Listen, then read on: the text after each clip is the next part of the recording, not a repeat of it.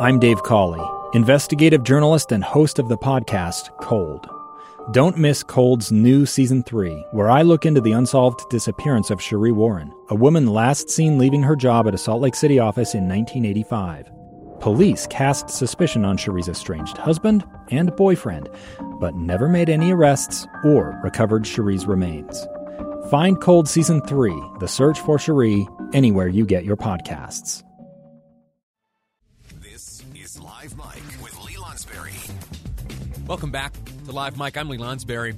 When I got hired just over a year ago to host this radio program, part of what I was asked to bring to this show and to these few hours during the afternoons here in Utah was some of the expertise and some of the experiences that I gained working as a congressional aide in Washington, D.C. for 5 years.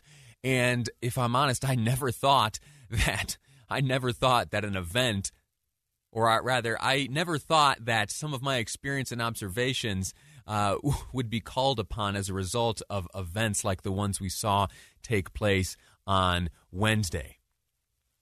One of the questions that I had immediately when knowing that and when watching and seeing the imagery of the protesters storming the Capitol, making their way into the offices of legislators, I realized that by so doing, they had also gained access really to the electronic infrastructure of the United States Congress. When I was a congressional aide, we would have periodic instructions about how to marshal our behavior so as to, safeguard the sensitive information that we dealt with. There are also those members of Congress especially and certain staffers who deal with secret and top secret information. And there are certainly safeguards in place to handle that, but that doesn't prevent anyone from, forget about electronic. Maybe you write a note down. Maybe you jot down in some briefing notes some information that is sensitive or classified. And it was this week that there were those that broke the windows, smashed the doors, climbed into the building, and gained open access to all that information. One of the tips that we were given, one of the instructions we were given, rather, had to do with flash drives. You get given a flash drive, you don't plug that into your computer. You get some sort of like off-the-grid, insulated, I forget the nerd word for it, but a computer that's not connected to the internet, not connected to anything, to inspect the contents of any given flash drive. You don't just plug that into any USB port. And if that's the level of scrutiny being placed on the security measures when there's not a threat, what does that mean? What does that mean once the doors are wide open and those who could potentially have, malintent in their hearts and minds, open access to that information and to those devices that contain that information? To help me get a better sense of exactly of how exposed this network could be, or these electronic devices used in legislating at the federal level, I've invited to the program the Director of Technology Projects with Electronic Frontier Foundation, Jon Callas.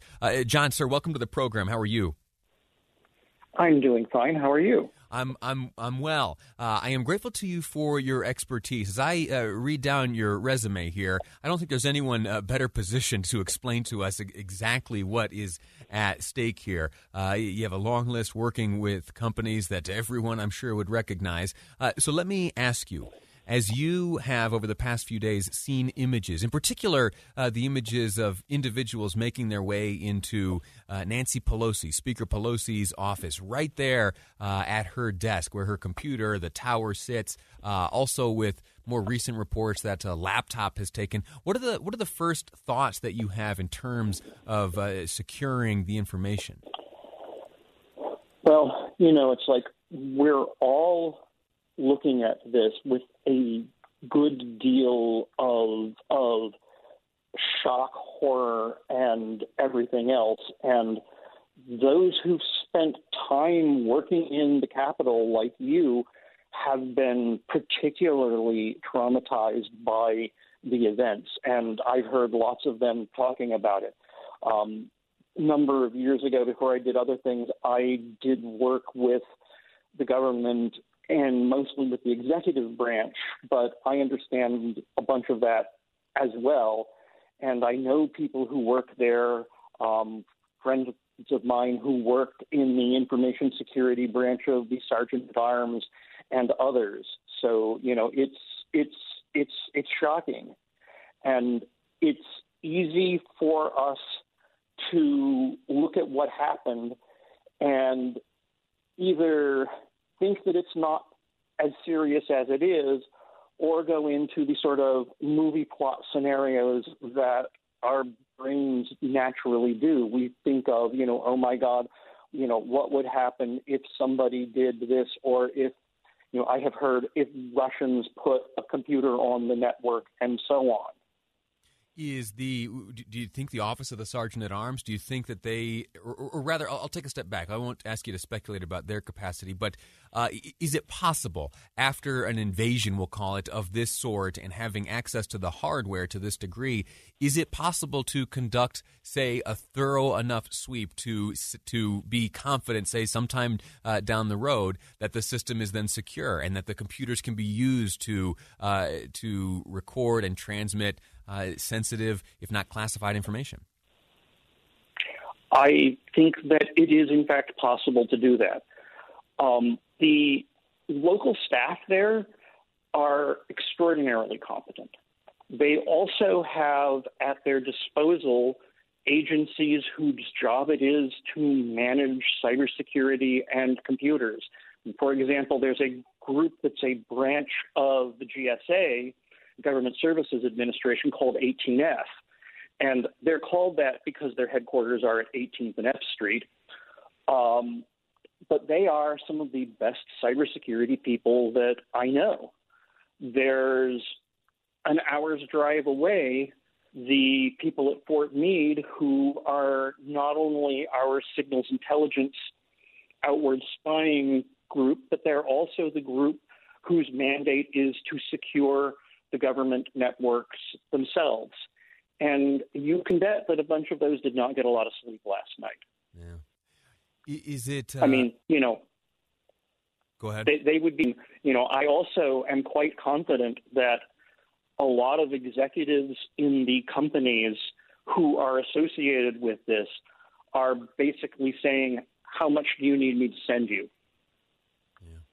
We're speaking with Jon Callas, Director of Technology Projects at the Electronic Frontier Foundation, talking specifically about the level of exposure of the electronic systems within the United States Congress. There were those who broke down the windows, who smashed the doors, and made their way right into the office of members of Congress, specifically Speaker Pelosi, who has made it known that a laptop was taken from her office, has disappeared from her office. What does that mean, and how will it be secured? John, is this a situation, do you think, where staffers are all going to need to swap out their cell phones and their tablets, or can the existing hardware be safeguarded with the help of the organizations and the minds that you've mentioned thus far?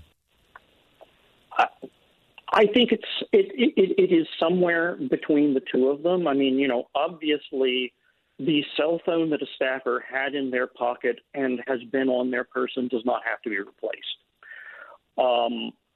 If it were me, I would look at everything that was on the network. I would look at all of the places where something could have been dropped. I would be going over everything with a fine-tooth comb. One of the advantages that they have in this sort of cleanup is, in fact, that there is no doubt of what happened. We all know what happened. We all saw the pictures of it. Right. So nobody is going to be saying, but I have work to do. I need to which is where the sorts of mistakes happen. We have the luxury in this that not only because it is the time of January that it is, but there can be a complete stand down and go through everything. Sure. And the fine-tooth comb you make reference to, you're confident that such a fine-tooth comb exists to get us back on track? we have, working for the government, a number of the best cybersecurity people that exist on the planet. We also have private organizations. I have friends who lead cybersecurity companies, and I am quite certain that they have been having calls with people, and they are either on the networks themselves or flying people there. This is a thing where the resources of our country, which include not only the government, but the private sector and others, there's no question that we all need to just fix this problem. Jon, thank you. Jon Callas, Director of Technology Projects at Electronic Frontier Foundation. Thank you so much for your insight here. And here's rooting for all those who are engaged in this important task right now of safeguarding not only the facility of the U.S. Capitol itself, but the all-important information that is used in legislating for this great country. We're going to take a quick break right now. Some of the other news that has been overshadowed by the events of this week. Georgia. Those two runoff elections have come to an end. We know the results. The two Democrats running have each emerged victorious. We'll speak with Scott Howell, good friend of the program, next up to see what that means for the United States Senate going forward into the Biden administration. That's next on Live Mike. I'm Lee Lonsberry, and this is KSL News Radio.